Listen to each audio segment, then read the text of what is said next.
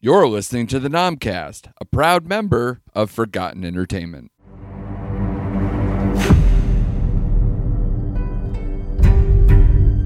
How and why people from 2 points on a map without even a straight line between them can be connected is at the heart of our story in Knock 'em Stiff. You ever think about how we ended up orphans living in the same house? I know what my daddy did. Some people would say it's just dumb luck. You take pictures? I do. I see a smile pretty enough to photograph, that is. Others would tell you it was God's plan. Blessed are they who hunger and thirst for righteousness. That ain't no preacher. He's as bad as they got on the damn radio. When people look back on it, they had no other choice. There's a lot of no good sons of bitches out there. Excuse me, preacher. You got time for a sinner?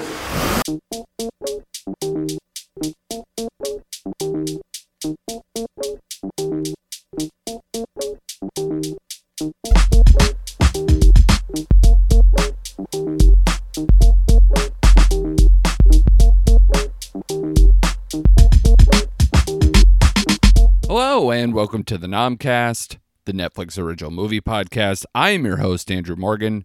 You can follow the show at NomcastPod on Twitter and Instagram, or you can follow me at JokesOnDrew.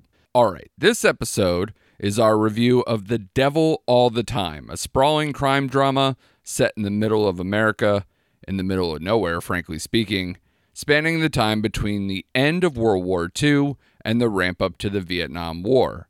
Evil takes its many forms through several sinister characters, converging around a young man protecting his loved ones in a town full of corruption and brutality. The film has a deep and impressive collection of talent, starting with Tom Holland, who most folks know as the current incarnation of the Peter Parker Spider-Man in the MCU.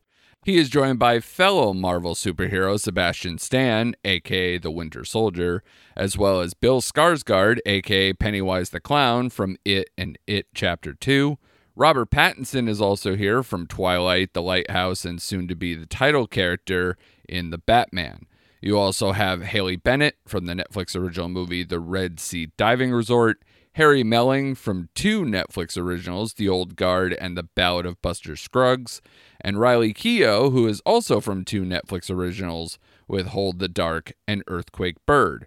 At the helm of this one is co-writer and director Antonio Campos, who is known for Martha, Marcy, May, Marlene, and for recently directing one of the films in the homemade collection of quarantine shorts that Netflix put out a couple months ago. Campos adapted the script from the novel of the same name written by Donald Ray Pollock, who also provides the narration throughout the film. Joining me in our review today is my friend and fellow critic who goes under the moniker Arguing with Myself, Mr. Chris Frodel. If you are a frequent listener of this podcast, and I hope you are, you've heard Chris on here quite a few times. I always enjoy his insight and his humor, so it was a pleasure to have him on for this one as well. I would encourage you all to follow Arguing with Myself on Twitter at ArguingWMyself, on Instagram at ArguingWith, and on Facebook under Arguing with Myself. I also urge anyone who hasn't already to please subscribe, rate, and review this podcast, the Nomcast, on Apple, Spotify, or wherever you're listening to us right now. All right, here it is, our review of The Devil All the Time with Chris Frodel. Give a listen. All right, one of my favorite guys to talk to, straight out of Knock 'em Stiff. Oh, One of 400, not knowing who's his relative and who's not, but probably relative. Mr. Chris Frodel, thanks for coming back, sir. thank you, brother. I believe you're my brother. Are you my brother? Man. Yeah. How are you? So I'm glad you're on for this one. We were lucky enough through Netflix to get a little bit of a early jump on this one to try to get our thoughts out for the release day. Very excited for that. This is also a movie that touches a lot of things that I know tickle your fancy. And I'm not talking about any kind of like the degradation or sad stuff that's in here. I'm talking about. No, it's all fetishized. Yes, exactly. Like the cast here just screams you. I know, like you get teased in other segments of your life that you are Mr. Marvel. So Yeah. we have some of the MCU here. We have a little bit of now current DC action here. It's a huge cast, and that's what made me want to talk about this movie so much. But I want to know your first impressions with this film. Did you see a trailer? Did you have anything, or is this another one where I was like, check this one out because we're going to talk about it and then we rock and roll? No, I saw the trailer and I was riveted from that. I said, I want to see this. I was anxious to see this. And it actually looked, by the trailer, to be a movie set to be released in the theater, which is a first for, forgive me, watching a Netflix film. It felt like it was theater ready. Well, where I'll say most of the stuff is like popcorn that they release. Which is fun and good. Here's what I'll say that might help you with that is that I noticed in the notes that I saw on IMDb, I believe, that this movie was shot on 35 millimeter, which is rare for Netflix to get that passed, especially on something like this where it's kind of an indie film. Even though it has big stars, it definitely feels more like, almost like an indie. It's not an anthology build, but it's got that kind of, folk tale construction a little bit. It's like Southern Gothic, kind of mixture here that definitely screams kind of like indie stuff, which again, 35 millimeter through a Netflix budget, through a Netflix prism is rare. So that's definitely true. Yeah. So it stood out to me, and I was surprised at the end coming to Netflix. So I love films like these. So spoiler alert, I'm glad I wasn't disappointed in the outcome. But I thought you chose me for this because we have some regulars of the MCU, as you've mentioned, but also Red Sea Diving Resort. I was very excited when she popped up. Haley Bennett is who you're alluding to, who plays Charlotte here. Red Sea Diving Resort. And I hope you're excited that she will also be in an upcoming Netflix film, Hillbilly Elegy, which is getting a lot of buzz. It's a Ron Howard film that's coming out towards the end of the year. I actually believe maybe that's a November release they're looking for. Okay. So it's getting a lot of Oscar buzz for Amy Adams and Glenn Close. So it's got a lot of and it's obviously got that hillbilly charm. So maybe she's being typecast now. Yeah, exactly. So maybe we're gonna see more of that southern charm, that southern gloss that she had on here. Her accent was pretty decent, so I'll take it. I was gonna say, and originally Chris Evans was gonna be in this. Yes. So I was like, oh, okay. So you're bringing everyone who's familiar with each other. But in funny MCU terms, which I think this is not the first time, is that Sebastian Stan and Chris Evans have kind of crossed paths as replacements for each other before. Yes, I believe. I forget for which one, but it is funny how the Winter Soldier and the Captain America have interchangeable parts. It's like, that's obviously what we're dealing with here. But I saw that note too, and I it's even more impressive. I mean, nothing to, sideline Sebastian Stan. I wouldn't say that.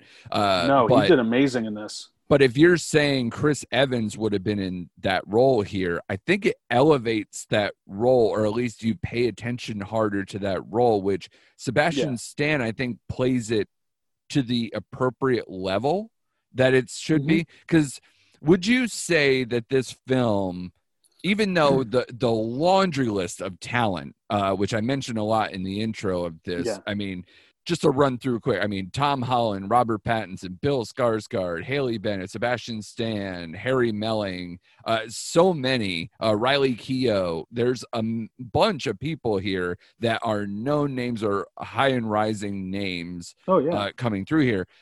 But I would say for the most part that this story is Tom Holland.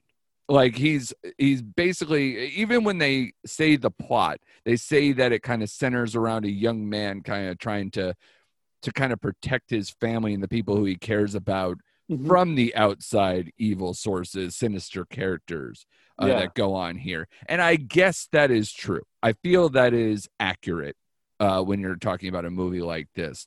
But the one thing that I would say about this film, and I liked it too. So if you want to rip off that spoiler version, I'm going to try to set the other spoilers back a little bit. Right. But and from our listeners, I will try to give as much heads up as humanly possible when we switch over.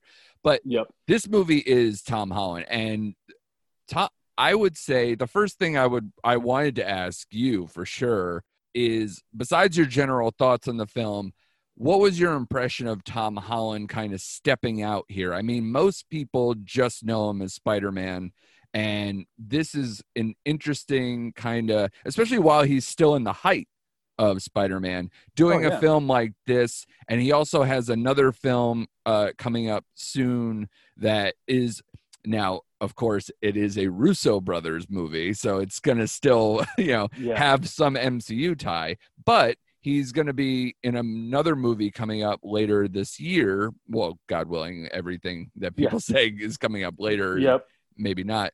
Soon to theaters. Exactly. Yeah. It's this film, Cherry, that's, like I said, directed by the Russo brothers, where he plays a former army medic turned bank robber. So he's kind of playing these, duplicitous characters, or maybe, having some kind of a darker side. Like, do you, whether you're interested in that later film is, besides the point, but at least for this film in particular, do you buy what Tom Holland is selling in this film?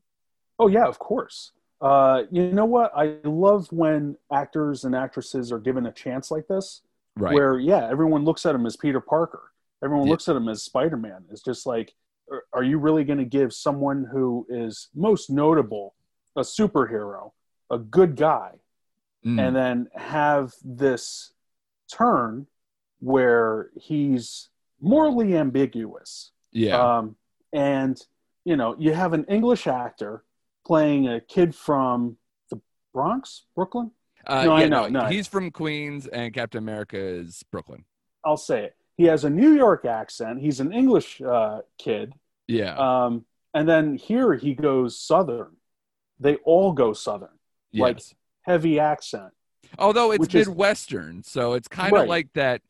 David Cross characters. David Cross has a bit where it's like how the hillbilly, like the redneck accent, is not party to, like, it has to be from down south or it has to be from this region. It is regionless. Like, there's people like, I'm from Southern Connecticut. What are you talking about? I'm from, it's like, so there's people who are just, if you're just outside of the city, somehow you pick up the redneck accent. But yes. But, there's certain cadences out of the accents. Like Robert Pattinson went, a little higher octave than everyone else. Yes. But still, it was a choice, which, again, I have to hammer this into the conversation. Everyone did an excellent job in this film. I was invested in each character, how, vile they were, or, how, angelic their thought process. But overall, like, Tom Holland carried most of the film, I would say. Because he's the bulk of it, really. Well, he's kind of the North Star. He's the go-through. Yes. Yeah. Yep. Because, he's a person who has something to overcome versus, say, other people who are just who they are. These sinister, awful, like you said, vile characters who have ulterior motives, even though they're maybe supposed to be on the surface more pure of heart, or at least a guiding light in some fashion, a person in the community who should be more honest and virtuous than they are in the film. But I was very impressed with Tom Holland in terms of, I thought he carried a certain tone that match the movie very well. I think because he is kind of the through line. He is the person that he's not always in every scene. You know, it's kind of like a very much an ensemble piece, but he is the person who, you know, gets tied into basically everything. So you need him to kind of hit a certain note and to match a person with, you know, obviously what happens to him in this story, you know, with his, you know, father's turmoil, you know, having definitely just, you know, being kind of, you know, abandoned and also dealing with loss and everything else is just a lot to deal with. Yeah. On top of, you know, trying to still maintain a moral compass and a moral center and trying to do what's right in a place that is largely corrupt, is kind of, you know, hard to pull off. And he's always felt like an outsider. So he definitely carries all of those things, the layered character that he is throughout the film. And as you said, like the accents are there for everybody here. A lot of people who are not traditional with these accents. And yet I did not think anybody was a stereotype or a caricature in any way. Yeah. I didn't feel like anything got taken out. Although I will put the caveat, which should be known in any form. If you're dealing with Robert Pattinson, you're going to get some kooky version of, you know, an accent that is going to be his and his alone, no matter where it is. King. Exactly. I was going to bring up the King because you and I did that together. You and I should know better more than anybody else. And that is the wildest version of all of this. Yeah. You know, otherwise he could be, you know, he could be straight up in places, you know, especially his franchise work. He's going to be more straight up. But when he does these smaller characters, you know, that are in these kind of more indie films, he dials it up. He basically grabs these characters and makes it these absolute unique gems that you need to sit up and take notice. Well, much like Tom, I'm glad that, you know, he's given opportunities to show his range beyond being Edward Cullen. Yeah. You know, he, you know, again, he has his choices he uses, but, you know, more power to him. You know, if he feels like he wants to be this flamboyant preacher, you know, let him do it, because he's not necessarily going to stand out above everyone else. Right. But he's definitely going to make his presence known. Yeah. I guess the reason why I led with the Holland thought, besides the fact that he's kind of the center of the film, but he's also a person who you really don't know him from anything else. If I said Robert Pattinson, the first thing people say is Twilight. The next thing maybe they're saying, yes, of course.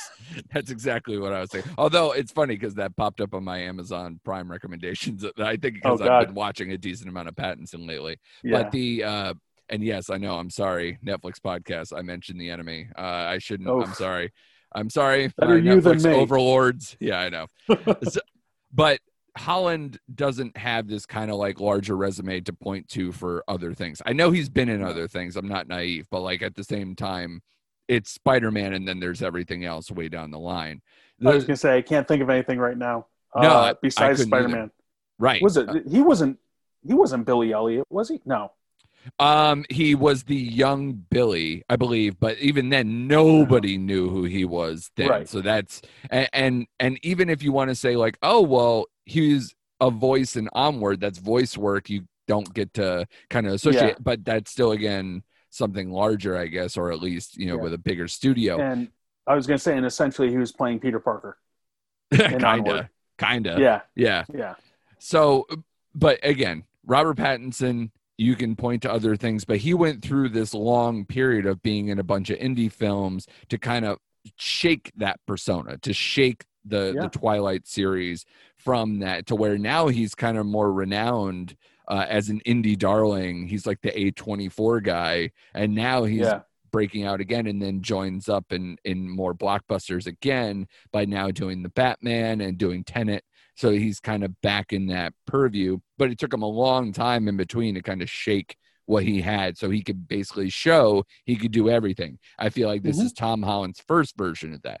You also have Sebastian Stan here, which I wasn't too concerned about him, not only because Winter Soldier is not a full-on franchise solo character, although he is getting a half of his own series coming up on Disney Plus, but I've seen him in other things where I am fully confident that he is a good actor who can carry. Like, I really liked him in I, Tonya, for instance. And that's the first reference I made because my wife Melanie, she's not big into the comic book movies, right? So she's like, when I said, "Oh my God, that's Sebastian Stan," because I didn't really concentrate on who was in it. I just saw the trailer once a while back, and that was it. And then I'm looking at this guy, I'm like, he looks familiar. Yeah, he really melds into it. He doesn't look. He's. I don't know what it is. I honestly, I looked at pictures of him, like stills from the movie, and it's weird because I thought he looked kind of like the pudgy cop. But I looked at the pictures. I'm like, he's skinnier than me, so I don't know. Like, I'm not saying I'm not pudgy, but like, it looked like in the face. And I told her that I was like, oh, he was the Winter Soldier. She shrugged her shoulders and goes, I was like, okay, he was in I, Tonya. He was Jeff Galooly. And she's like, oh my God, that's him? I'm like, that's him. Yeah. So he can do other stuff, and he definitely goes with the flow of whatever he's playing. And the Galooly character is not too far off from kind of the self-important kind of, corrupt sheriff that he's playing here. So, you got that in the back burner. So he could definitely do more. And I know he could do more. And then for everybody else here, I mean, they're not really tied to franchises. So it's kind of just nice to see some of these other people, stretch their legs or give some more balance to their resume. So I was very impressed with the cast here. I was impressed with just the overall fact that you have so many big names here, and yet nobody tries to outplay anybody. It kind of feels like a play, where you can kind of just dip in on characters. They're never, offbeat. They're staying in their lane. They're staying in the pocket. I was very impressed with that. And I also am impressed by Campos, Antonio Campos here, the director, to kind of have this sense of mood and dread that he likes to put in his films. And especially even kudos to the composer here too, because the music definitely sets a tone throughout. Because it's hard. There's so many little lighthearted moments, and most of them happen very much in the beginning. Before it gets really dark really fast, probably 20-30 minutes into the movie. But in the Bill Skarsgård stuff, when he's got this optimistic look ahead, there is some lighter tones, but when it really needs to hone in on the tension and kind of the real nastiness of some of the characters, the music really hums and really sets a good pace for a film like this. The film is a little longer than I thought it was going to be. It's like probably like 210, maybe a little bit longer. But it doesn't feel fat. I was going to say, when we got to the end, as soon as credits hit, I saw that there was like 6 to 8 minutes of credits left. I was just like, okay, get that out of the runtime. Sure. So it's probably like it's about 210. Something like that. So, but I'm sorry, go ahead. No, I was going to say, so like the film to me, if I was to describe it to someone, it's an itchy film. Like, it's one of those, like, I never felt comfortable in my seat. And, because again, like going back to the kind of dread feeling and kind of this cloud that hangs over the film as soon as it really starts to turn dark, it's very effective, but it is very much an uncomfortable sit from the minute that it really starts, people start dropping. And even then, like early, you even get that moment when Bill Skarsgård's character is overseas in wartime, and that obviously sets the film on its ear very early. It really kind of turns heads with that.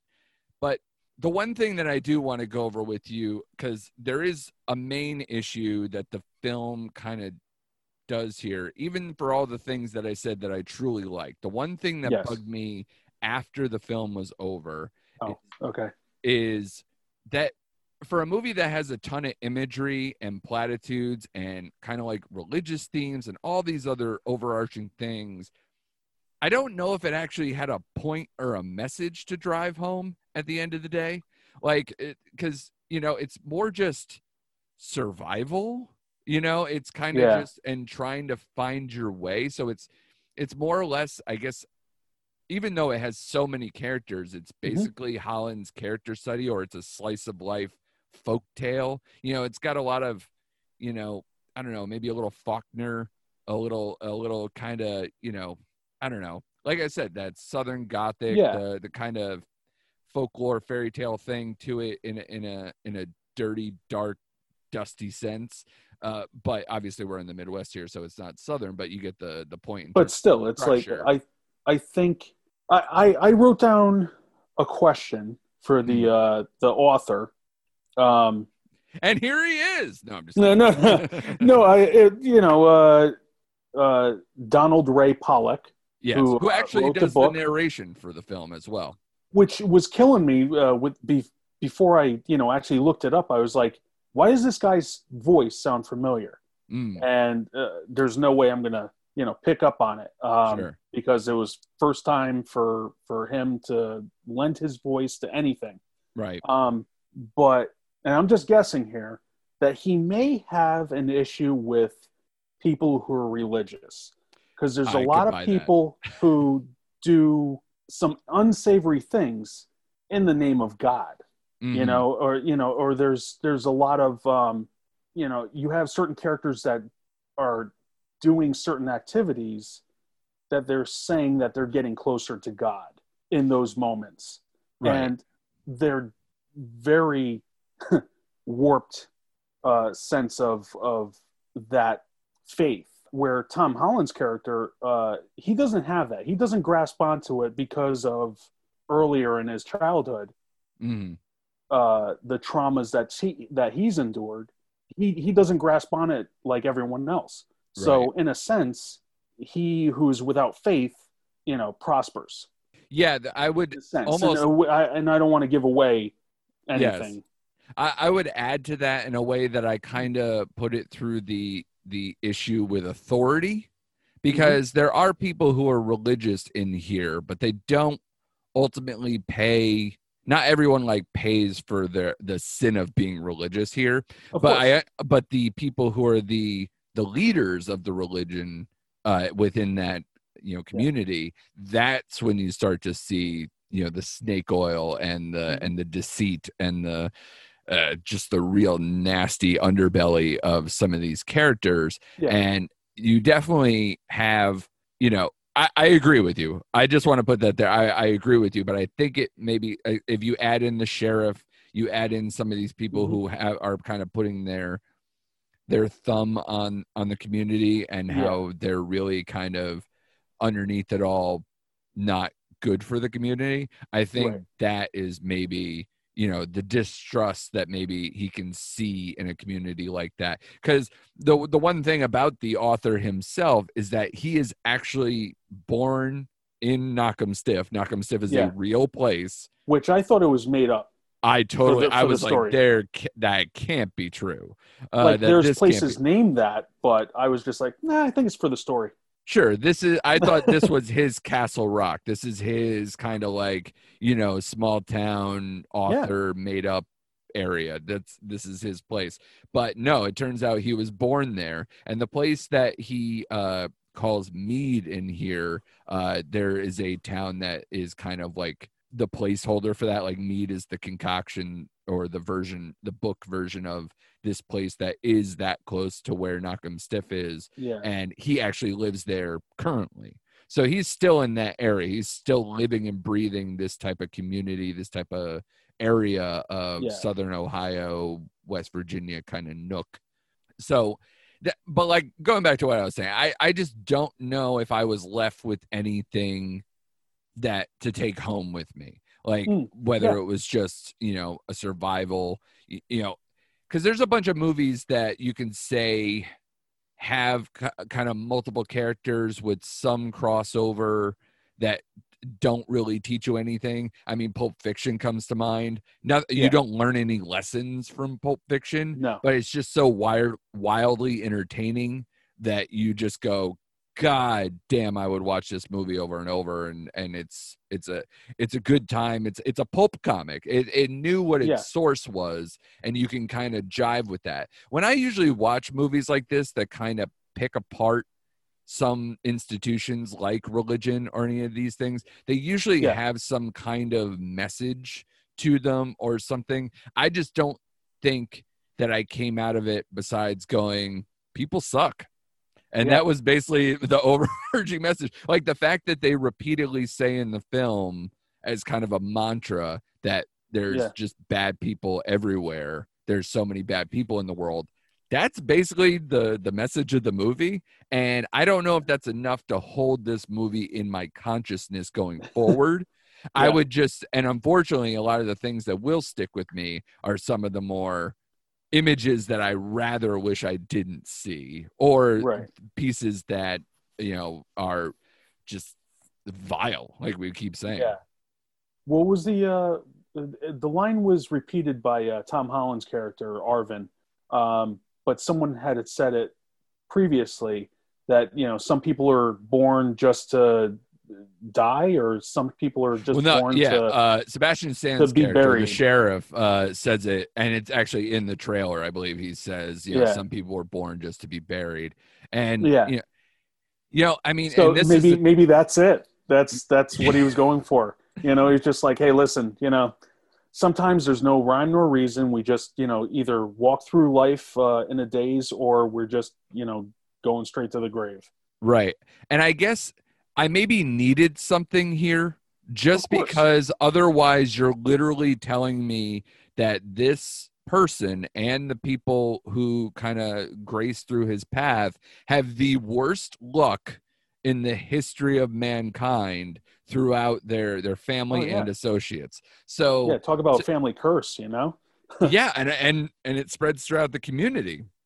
And I understand they make it a point that the community is largely built through inbreeding. So maybe you're literally just saying this is a cursed family that just spreads its disease everywhere. Yeah. But I mean, and one of the other themes that they try to play with here is the fact that this movie is the end of World War II through the beginning of Vietnam. So the bookend of, coming home and possibly going to war, kind of plays with the idea of the corrupt political, or the feeling of, coming out of something where we felt a war that, people felt better coming home from, and then leading up to a war that didn't feel good throughout its history and had, some real complications with people coming home from that one. So it's a different time that you're following through here. So I wonder, like I said, he's playing with religion. He's playing with, politics and war, and, I don't feel like there's enough philosophical things to maybe chew on after I felt like the movie was over. I kind of just feel, and even at the end of the film, you kind of don't even feel great for Tom Holland. So, I mean, you don't exactly have, like I said, it's not comfortable at any moment. Right. And it kind of just plays with, well, people are terrible everywhere, which kind of lends to the title of The Devil All the Time. The devil is constantly active, if you believe in such things, or the devil within us throughout the entire film. I wanted to ask you, because you brought it up too, we were talking about the narration. How did that feel for you? Did that add or detract anything in the film for you? Because what I'll say for myself, I don't know if it added or detracted anything from me. I did kind of like, especially on rewatch, kind of feel moments where I was like, this could have been told through just the scene playing out, or this could have been omitted because as a whole practice, and I don't know. I definitely don't think they overused it, or anything, but I definitely think that they used it as a crutch to kind of set some things, or maybe try to use some connective tissue through the narration to kind of spell some things out that maybe would have gotten lost had they not used it. I would have preferred that over what was used, because sort of like Brodecker, him and Sandy being brother and sister. Yes. They, in the film, say those cringy lines like, "Hey, brother of mine," or like, "Hey, Yeah. sis." It's like no one talks like that. No, I know. Ever. Yeah. So you have that, which he could have stepped in and said, and this is Lee Brodecker's sister, Sandy, who works at the diner, who's married to Carl. Right. You could have did that without having the characters themselves spell it out.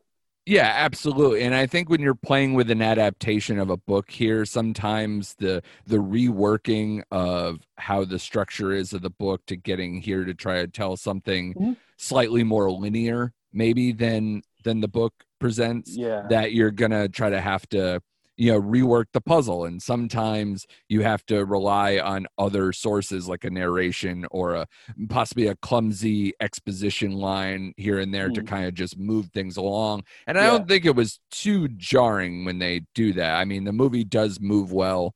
The pacing is quite good, like I said, and the mood holds. So I can forgive some of those as long as the story stays consistent and moves along and keeps me engaged, which I definitely think that was the case. I just thought, like, if I was going to detract anything from here, is that it's not something to where I can go, I don't need to learn lessons, maybe, so to speak, but at least I need to have some kind of propulsion besides just moving along a series of terrible incidents over and over. And what I will say, because I was bringing up the narration, the one thing that it did for me and added for me was when something horrible is happening and the narration comes on afterwards, I go, oh God, thank goodness somebody else saw this. I felt, because I'm watching the movie alone and I'm watching this degradation, this terrible people. It felt nice to kind of have some folksy man come on and go, well, they got through that moment, and then they moved on to this. I was like, woo, thank goodness. Thank you, partner. It kind of reminded me of the Dukes of Hazzard. Every so often it's like, well, the boys got out of this one again. Exactly. Like I was expecting that could come in. It's just like, oh, man, that shootout was pretty intense. Hope the boys recover, or something like that. See you next week. See you next week. In the General Lee. Sorry, that's problematic. I know. But I will say the beginning of the film, the structure of the back and forth kind of threw me for a loop. I was just like, what year is it again? Right. Where are we? Why'd we come back to this again? It's like, why couldn't we just like skip that, go to the scene that came after it, play that first? It was a back and forth, and it didn't seem necessary. Right. And I don't think this is a spoiler to say, but I will say that the first scene in the book, if this means anything to you, is the scene where Bill Skarsgård as the father takes young Alvin to go punch those poacher guys. That scene, that's a very intense and good scene, because that's where the movie really starts to pick up. I feel because it's that propulsion from that to the mother to everything else going through. So I think it's interesting. I want to kind of know the order that he worked with here, or what he really kind of omitted, because we had just done, say Charlie Kaufman's adaptation of I'm Thinking of Ending Things, and he used like 15% of the dialogue in that movie, and he changed a lot of things. So it's like he made choices. So I'm always curious when it comes to book adaptations, what the choices were and where things could have been. But I only ask those questions if I'm kind of searching for something. Here, I'm not really searching for something. I think it's a good, complete film. The thing is just what do I feel about it when it's over, and will I want to revisit, or is there something that I can point to go, this is good for this reason? And I have mostly just performance and pacing and mood more than I have story. And that's where I feel like it gets knocked down a slight notch for me. Like, if you had to put a grade on this film before we get to the spoiler stuff, because I want to play a fun game with you. Where would you grade this if you had to put, like, say, a letter grade on this? I would say B-.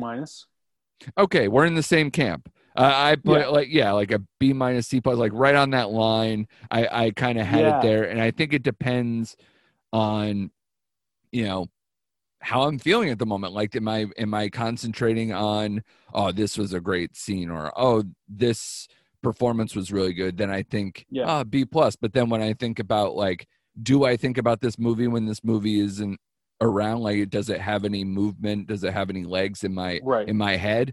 And then I go, well, then maybe it didn't quite have the goods that I thought it did. So I ride on that line too, where it's at B- C+ kind of range. Let me ask you this. I mean, you have the I don't want to say luxury of watching this multiple times. Yes. To get a feel for it, to see what you're going to discuss. Basically, either just watch it all the way through and then do a second watch with, like, notes, or vice versa. Right.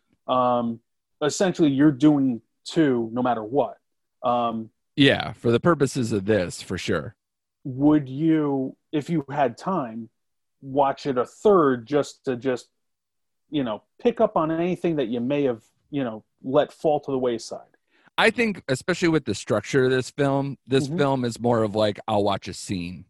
I'll watch a piece, because it's like I said, it's a very uncomfortable, heavy sit, that to kind of go through that again, it would take some time for me to dial it up if I do.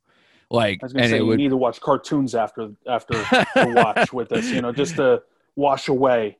Well, I'm also kind of going back and forth between watching that and doing my rewatch for Enola Holmes, which is a nice light, detective, young detective story. So it's like, this is a good pairing. I'm glad that it's kind of, this is the back-to-back that I'm experiencing in real time. So yeah, absolutely. I mean, and even this one, I will say, all right, so from here on out, I would say, if you haven't seen the film, we're going to do some spoiler stuff.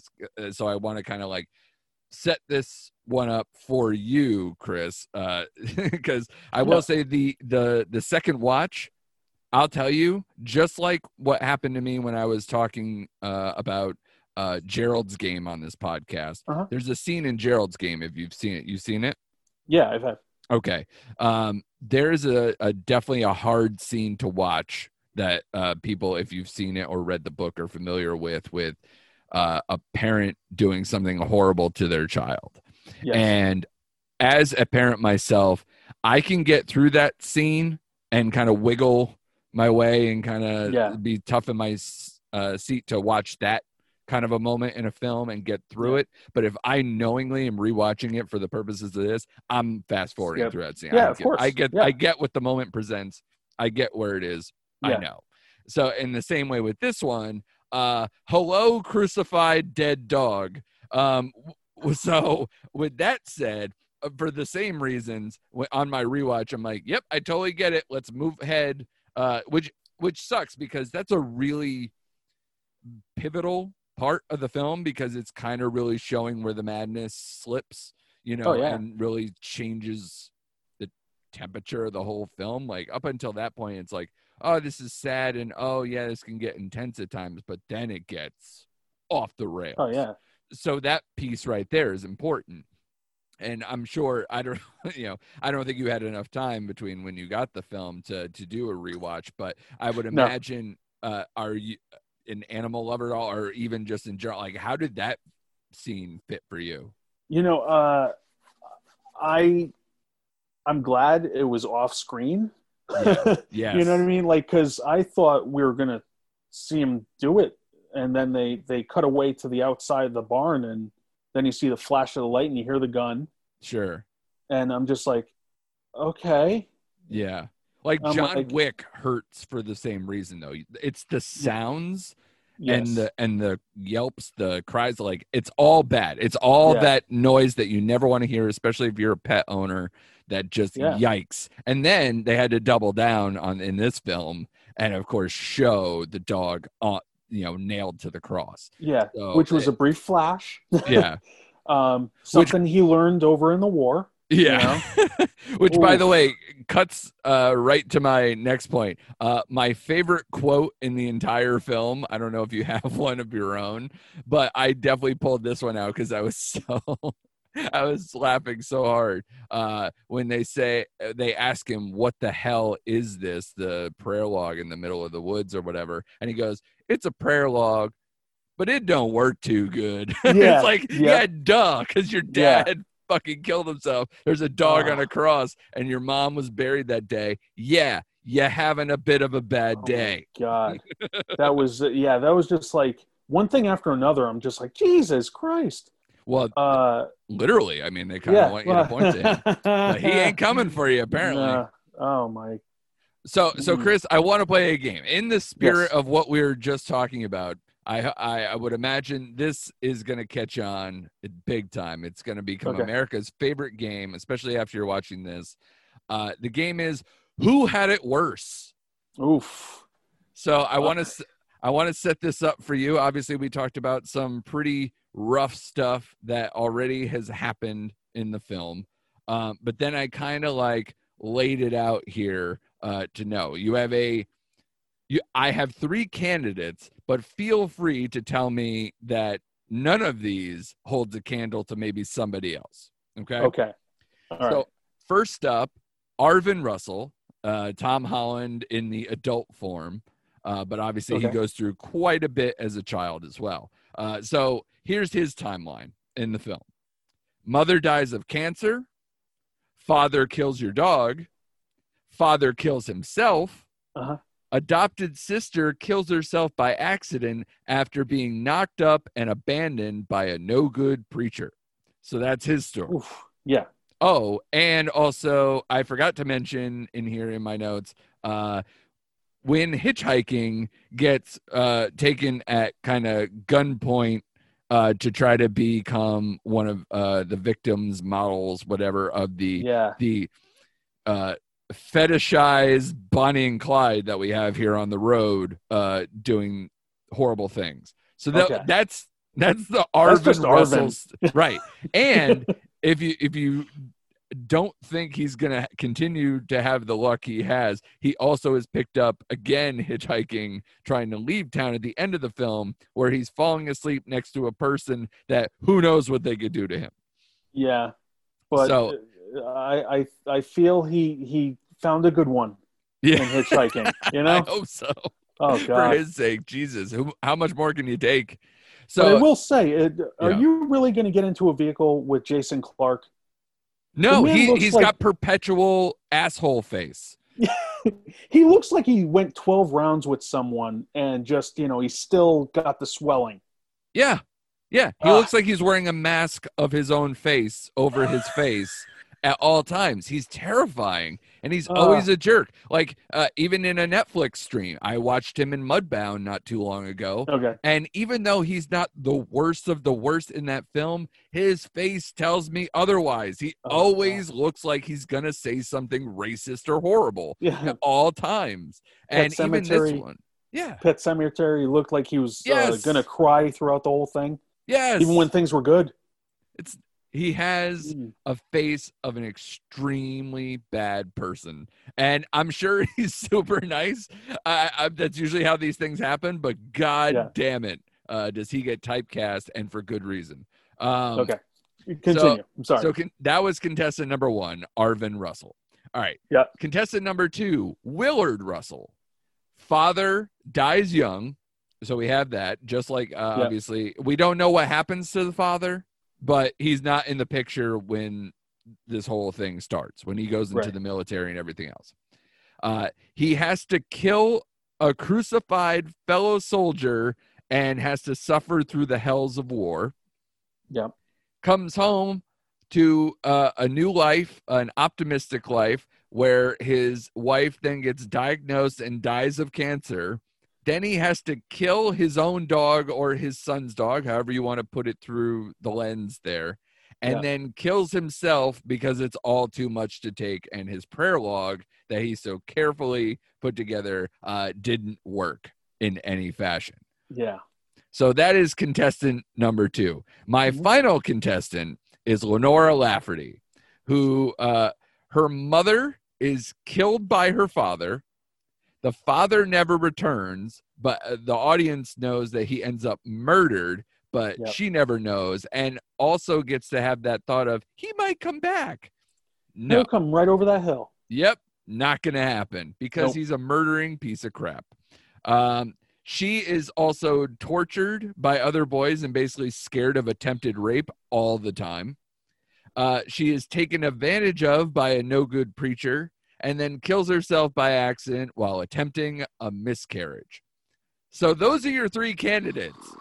These are 3 people in this story. This is not like one bad kind of person trying to overcome. These are 3 fully fleshed out characters who, by the way, other people die in this movie. Many people die in this movie. Almost every character that you interact with that we've kind of talked about dies or dies inside in this movie. But these are the top 3. Do you have any other candidates that you would have put in here? I want to make a joke about it could be Robert Pattinson's character. But he kind of deserves what he gets. No, he deserves it. Yeah. Man. I got to say Arvin. Arvin wins because he lives. So he has all to suffer with it. Right. And there could be more to come, as we noted, with him falling asleep in a stranger's car. Why can't you just look at dangerous hitchhiking as a nice moment there with that hippie? Yeah, and he's so calm. Like, if I had all those things happen to me, especially like within a day, maybe day or 2. Oh, well, yeah, just even what he experienced in those last couple of days, for sure. But God. I would basically feel like Texas Chainsaw Massacre, where he's probably still got some blood on him. He might as well be like just laughing in terrified shock, while like trying to hitchhike and leave town. Maybe he did that prior, composed himself, and he, thumb down the hippie. Yeah, that sounds almost horrible. But not as anything more horrible than the things that happened in this movie. Oh my God. Like I said, man, there are so many things here that, it just could go either way, just all yuck and other. But the performances are good. The cast lives up to the hype. This is a watch for me. I would tell people to watch it. But I would definitely say that it's not going to be one of these films. I mean, Netflix has an incredible slate of films coming up that, is going to blow the doors off of anything else going on. So stay tuned to this podcast, obviously, but or at least as long as they live up to the hype that is coming. But you have a George Clooney film coming up. You have a Denzel produced Chadwick Boseman film. You got his last one. Yeah, you have Hillbilly Elegy that we brought up. You have some great animated films coming up. You got Hubie Halloween, the Adam Sandler film coming out. No, I'm just kidding. But there's a heck of a slate coming through. So and even some fun stuff. Yeah, I was gonna say, let's not forget Santa's coming back. Yes, yeah, Christmas Chronicles 2 just trailer dropped today, or at least kind of a teaser of sorts. But this time it's Mrs. Claus's turn, everybody. So there you go. But look at Goldie Hawn. Yes. Well, thank you, sir, for rocking with us as usual. You're always a delight to have on, I'm glad we really saw eye to eye here. I'm glad you didn't have some kind of like different take on a movie like this. Like, oh no, I thought it was uplifting. I don't think you were going to go that route. But Andrew, this is the most exciting film ever. I love it. It's number 1. Yeah. Why are you licking a knife? All right. Thank you so much, sir. I appreciate it as always.